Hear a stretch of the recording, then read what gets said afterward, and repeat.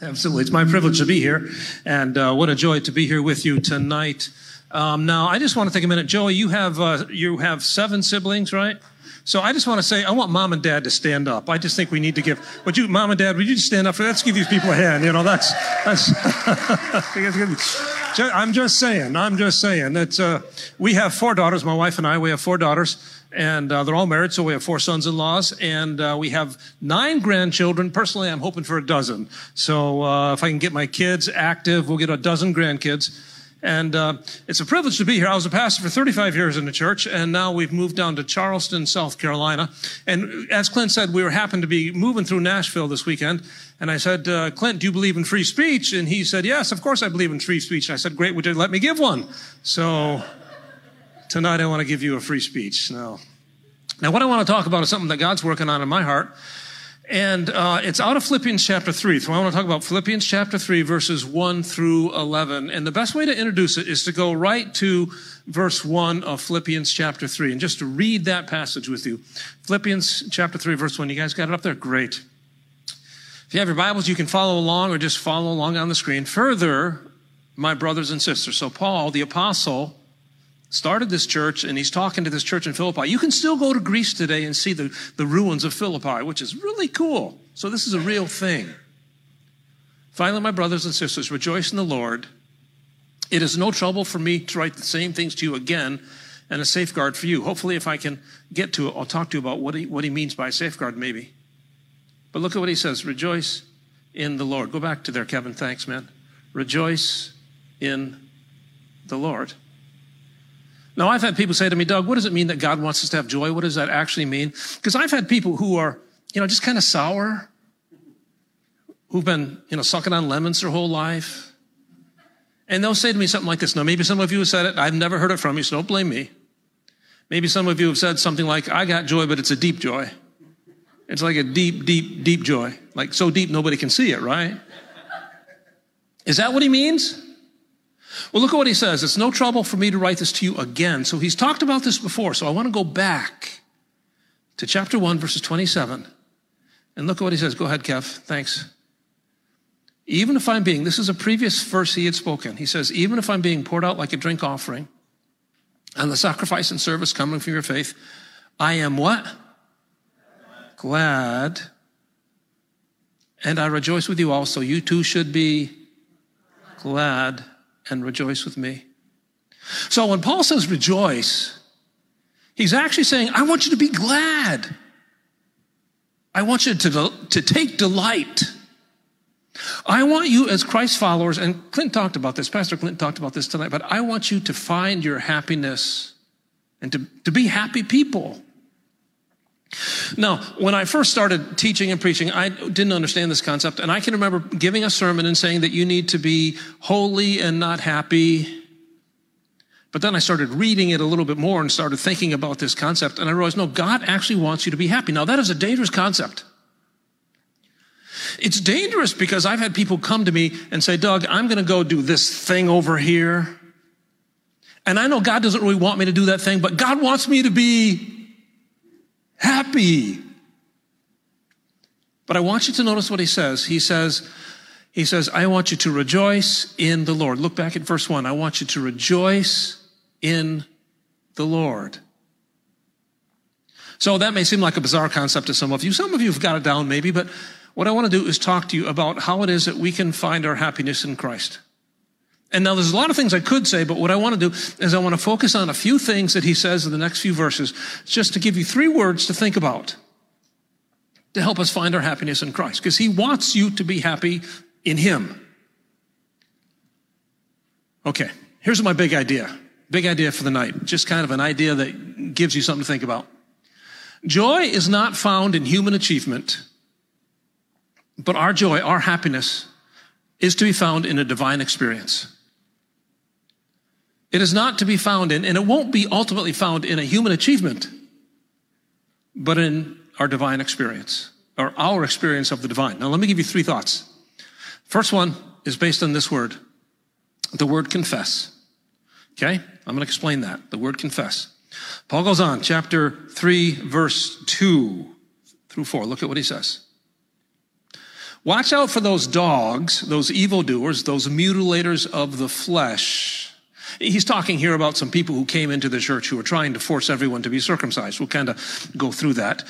For it is we who are the circumcision, who serve Christ by his Spirit, who boast in Christ, and who do what? Who put no confidence in the flesh. Now, when he's talking about the flesh there, he's basically talking about this. He's talking about human achievement and pedigree. So, for example, if I got up and said to you, hey, my name is Doug Bullock, and my family, at least parts of my family, came off the boat in 1770, and we fought in every war that this country has ever fought in. We were on both sides of the Civil War. And I have a degree in this, and I have a degree in this, and I was a pastor for this long. That would be taking confidence in the flesh. Or that would be allowing human pedigree and achievement to make me happy. Now, Paul says, I put no confidence in the flesh, though I myself have reason to do so. So he begins to talk about that. Go to the next verse 3, if someone else thinks they have reasons to put confidence in the flesh, I have more, circumcised on the 8th day. That's when Jewish babies were to be circumcised. Of the people of Israel, he was actually born of the people of Israel. Of the tribe of Benjamin, he came from the tribe that Saul came from, a Hebrew of Hebrews. In regard to the law, a Pharisee, I was as good at keeping the law as anybody. As for zeal, a persecutor of the church. As for righteousness based on the law, faultless. Paul says, if anybody has a reason to be proud of what I've done, I do. Look at what he says, though. For whatever were gains for me, I now consider loss because of Christ. What's more, I consider everything a loss because of the surpassing value of knowing Christ my Lord, for whose sake I have lost all things. I consider them garbage.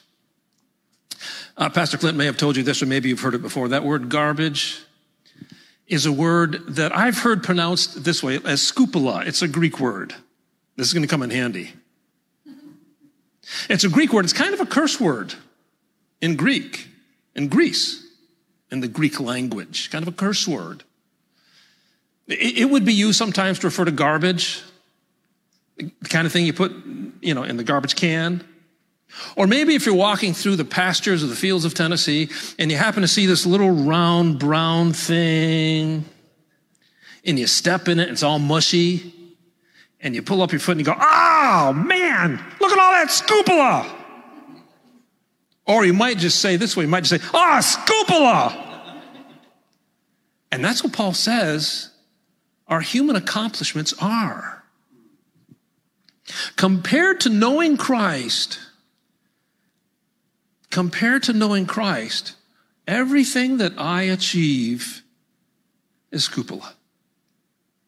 Now, I use this word confess. Pastor Clinton talked last week about the fact that we make things idols, and an idol is anything, he said, an idol is anything that makes us happy in front of Christ. And I know about you, I don't know about you, but I do think I know about you because you're like me. I got a whole bunch of things that are idols for me. And so I just need to confess. Or let me say it differently. I need to live confessionally. Continually confessing, Lord, I'm sorry. I just recognize that I'm making this thing above you. Now, sometimes it's silly things like, I saw a bunch of people today in Nashville, they were going to a monster truck rally. You know when you're a little kid, that's like the most important thing in the world, a monster truck rally. Sometimes it's little things that are, again, kind of silly. Like, I got some new shoes. I got a great deal on these shoes. And then you stop and think and say, I'm more excited about my shoes than I am about Christ. You guys ever do that? It's living confessionally. Sometimes it's family. We are so pumped up because we live near literally 8 of our 9 grandchildren. We live near 8 of our 9 grandchildren. 3 of our daughters live near us, and it's a great thing. But, I have to live confessionally because family, as great as it is, it's not going to come through for me. Like, have you guys ever recognized, maybe you guys don't know this in your family of 8, but do you guys ever have family fights? laughing over here in the corner. Like when you stop talking to each other. And it's like, man, how did this happen? And as great as family is, sometimes family leaves, gets sick, dies. So we have to live confessionally, saying, Lord, I just recognize that I'm making this more important. Sometimes it's work. I talked to a friend who worked for 38 years, and he said, Doug, I went to the office after I retired. I went to the office after 38 years. I spent a few hours in the office, and I walked out of the office with 38 years in a milk crate. You know what a milk crate is? And he said most of that was pictures of my daughter. Bonnie Ware is a woman who wrote a book on death and dying. She's a palliative nurse. That means she hangs around people who are dying and tries to keep them out of pain. Then she has conversations with them about how they are handling their dying. And she wrote a book called The 5 Things People Regret Most When They Die. Number 1, I worked too much. Yeah. My point is simply this. All of us need to live confessionally and say, Christ, I just make some things that aren't that important more important than they are, so just forgive me, because I want you. Okay. Let's go on. Chapter 3, the second thing is the word celebrate. The word celebrate. Now, I'm going to show you what we want to celebrate. Look at what he says. Chapter 3, verses 8 and 9. I consider, going back to verse 8, I consider everything a loss because of the surpassing value of knowing Christ Jesus, my Lord. Let me just talk about knowing for a minute. You know, the word knowing is kind of this elastic word. It can be used to refer to knowing about somebody, or it can be used to refer to knowing somebody intimately. Like before Clinton came to the retreat, I knew about him. Now I know Clinton better. Hey, we're going to go out to dinner tonight. Stephanie, I, and Laurel and I, we're going to, oh, my wife back there, I didn't introduce her. Wait, Laurel, did you say something? There we go. There she is back there. Yeah, she's good. 42 years. There you go. Yep. Laura and I are going to go out with Stephanie and Clint afterwards, and it's our desire to get to know them better. Paul says, I consider everything a loss because of the surpassing value of knowing Christ, knowing him intimately, knowing him better, for whose sake I have lost all things. I consider them all garbage that I might gain. I got to read it from this up here. Okay. I consider them garbage that I might gain Christ and be found in him. Paul says, I want to know Christ. I have gained Christ. I am found in him, not having a righteousness of my own that comes from the law. Let me talk about the word righteousness just for a minute. When we think of somebody who's righteous, we think of somebody who's like super good, right? Somebody who's like morally pure and squeaky clean. But the word righteous basically refers to somebody who is right with a particular standard. So, for instance, if I want to be right with the law, I am one who wants to be declared not guilty, but I could be actually guilty. What I mean is this. Let's say I go into a 7-Eleven. You have 7-Elevens around here? Okay, 7-Eleven. I walk into a 7-Eleven, I steal a Coke, put it in my pocket. I walk out, the policeman says, hey, buddy, you got a stolen Coke in your pocket. He takes me in front of the judge. The judge says, did you steal that Coke? I say, yes, I stole that Coke. The judge gets ready to sentence me, but my lawyer stands up and says, Judge, the policeman never read him his Miranda rights. So here I am, I'm totally guilty, but I'm righteous. I am legally not guilty. Does that make sense? Now, I can't control my righteousness with people that I have offended. A few years ago, a friend of mine called me. His name was Gary. And Gary called me and he said, hey, Doug, this is Gary. I said, hey, Gary. And he said, do you remember what I did 30 years ago? And I knew exactly what he was talking about. Because 30 years previous, we had been in one of those church meetings and he had stood up and he said some things about me. And we weren't right.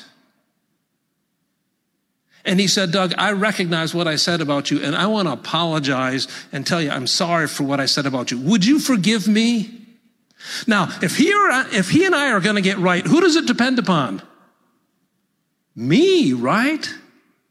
I've got to forgive if we're going to be right. He can't control it. I went to college and met a friend by the name of Fred. And when we were in college, Fred was my friend, but I did something that betrayed him. I did something that kind of betrayed our friendship. It had to do with a girl, not surprisingly. I did something with a girl, kind of betrayed my friendship with Fred. I started thinking about this like 30 years later. And so I typed a little email to my friend Fred and said, hey, Fred, I want to talk to you on the phone about blank. You see, I want to get right with Fred. And he never responded. You see, to get right with Fred, Fred's got to let me get right with him. Make sense? We have this relationship with Christ in which we have been declared right with God. What Christ has done as he has made us so that God no longer has anything against us, so that we are forgiven. This is the original cancel culture. He canceled the penalty surrounding your sin. Now look how it happened. A righteousness through faith in Christ, the righteousness that comes by God on the basis of faith. Can you guys tell I'm from New York? Yeah. I've had people in South Carolina say, you're from New York, aren't you? Hey, in my opinion, I'm from Central New York, and we just speak plain English there. I got no accent. But while I was down in Mount Pleasant and turning some furniture in and to this Restore place, this Salvation Army place, and this guy came up and he said, man, I like those shelves. And he and I started talking, and I could tell he's from New York. He had one of those accents, really thick, New York. And I said, what'd you guys do? What'd you guys come down to Mount Pleasant for? He says, well, our family was out west, and we were traveling all around trying to find the best place to live. Obviously, they never came to Hendersonville, but they said, we're trying to find the best place in the world to live. And we settled on Mount Pleasant, Charleston. And then the wife said to me, we just came here by faith. And when she said that, I thought to myself, when you're in the South, you don't do this in New York, but when you're in Charleston, when you meet somebody new, you do what? Invite them to church. Amen. And so I said, hey, I go to this church called Seacoast if you guys want to come. And she gave me this really skanky, eye-rolling New York look. And what I wish I said to her was this. You said you came here by faith, but faith in whom? Because that makes all the difference. We have been made right with God, it says in chapter 3, through faith in Christ, the one who died for you.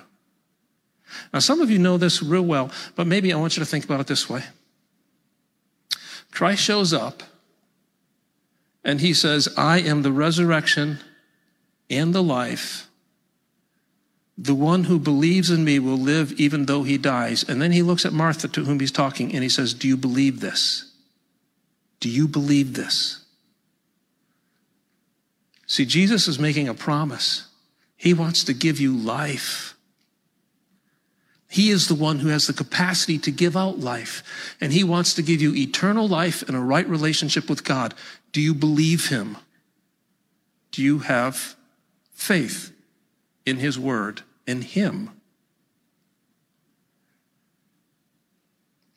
You can believe him tonight.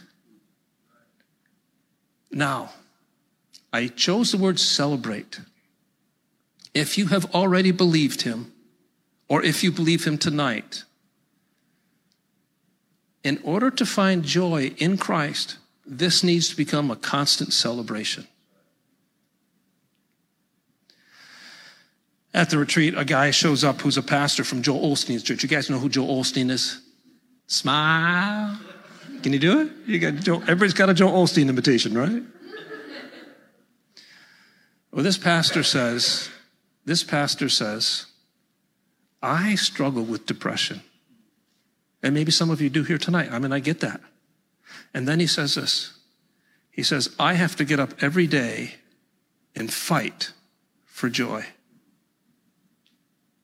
have to fight. And I'm thinking, you're Joel Osteen's guy. You got to fight for joy? And if you got to fight for joy, it begins by getting up in the morning and celebrating who you are in Christ. That you have gained him and he has gained you, and you are right with God, and you are eternally secure, and you're going to spend your eternity in the presence of God, and it is all good. But you got to celebrate it all the time. All right, I'm going to give you one more word. It's the word condone. Chapter 3, I think it's verse 10. Let's start in verse 10. Yeah. Paul goes on. He says, I want to know Christ. And look at what he says. I want to know the power of the resurrection.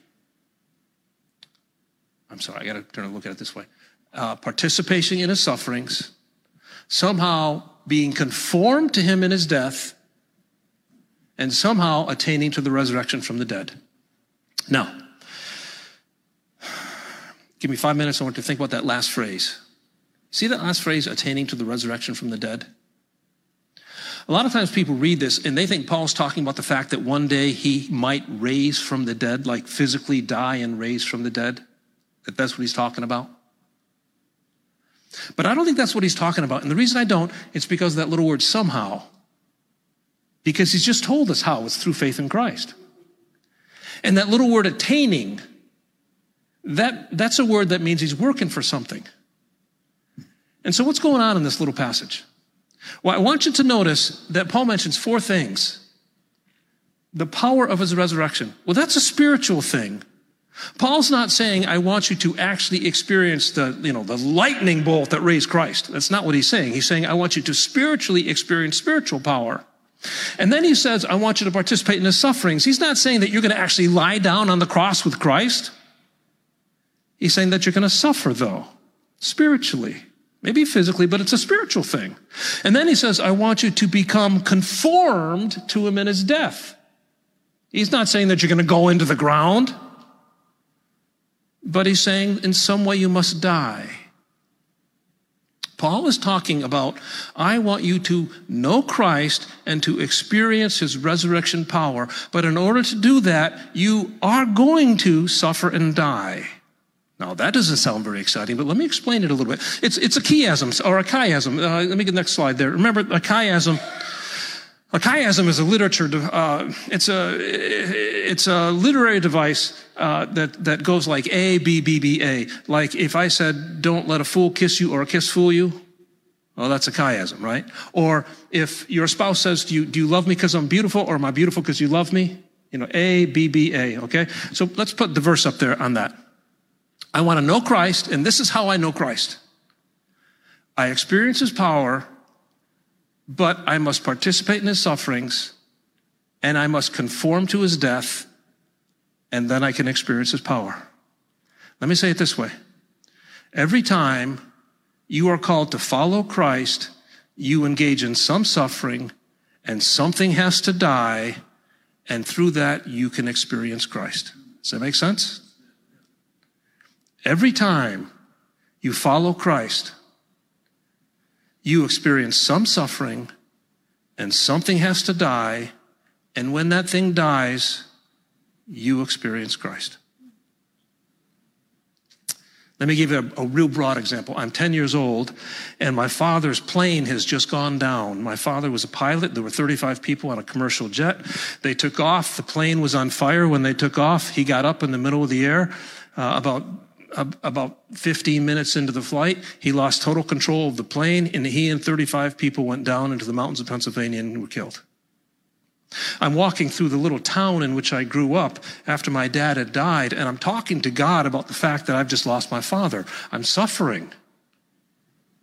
In the midst of my suffering, it occurs to me that I can't spend my whole life being mad at the God who died for me, who sent Christ for me. I can't spend my whole life being mad at him.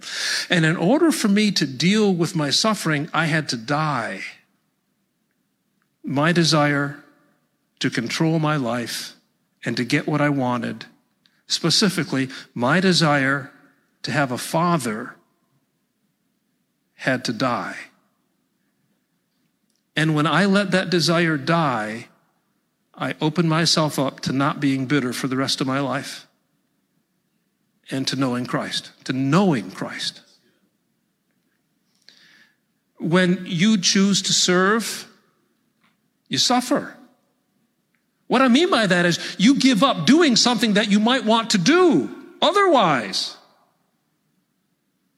And in your suffering, something has to die. You have to say, okay, Christ, I'm not going to do what I want to do with my time all the time.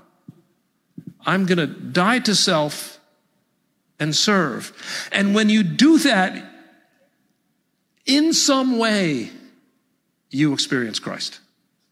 God does something. When you give, you're taking your money and saying, I'm going to give up my money. And your desire to spend your money your way has to die. But that's how you experience Christ. That's right. When you forgive, man, you've suffered because somebody's hurt you. But instead of getting revenge, instead of hurting them back, you have to die to your desire to be proven right or to get revenge. And when you die to that, you experience Christ. So I just put the word conform down.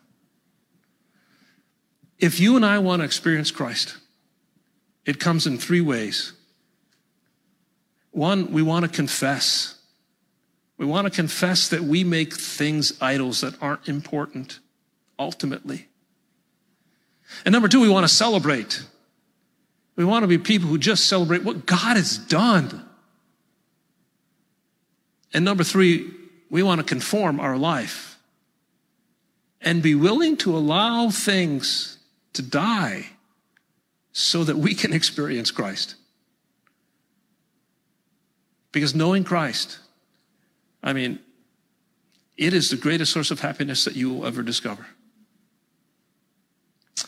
Hey, let's just close our eyes for a minute, and I just want to talk with you for a minute. Dan's going to come up, and Joey's going to come up and play just for a minute, and I just want to challenge you just for a minute. Maybe there's something you need to do with this. Maybe there's some way you need to respond. Maybe tonight, some of you just need to confess that there are things in your life that are actually just kind of idols. And I just want to challenge you just to be honest and say, Lord, I'm making this person, this relationship, this child, this boyfriend, this girlfriend, this job, money, I'm making it an idol. And I just want to confess that. Maybe some of you just need to decide to celebrate.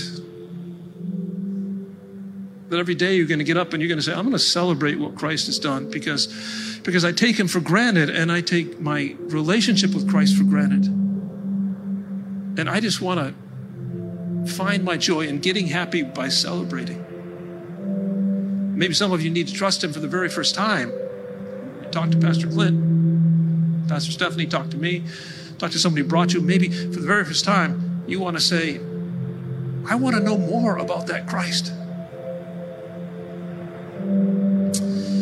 And maybe some of you just need to conform tonight. Maybe there's something going on in your life and you just don't want it to be happening. And you're just fighting God because this thing won't go away. And maybe God's just asking you to let go of control and to stop trying to be right and to stop trying to be financially secure in the way you want to be financially secure and just conform to the death of Christ. Just for a moment, while it's quiet. I don't know. God calling you to do.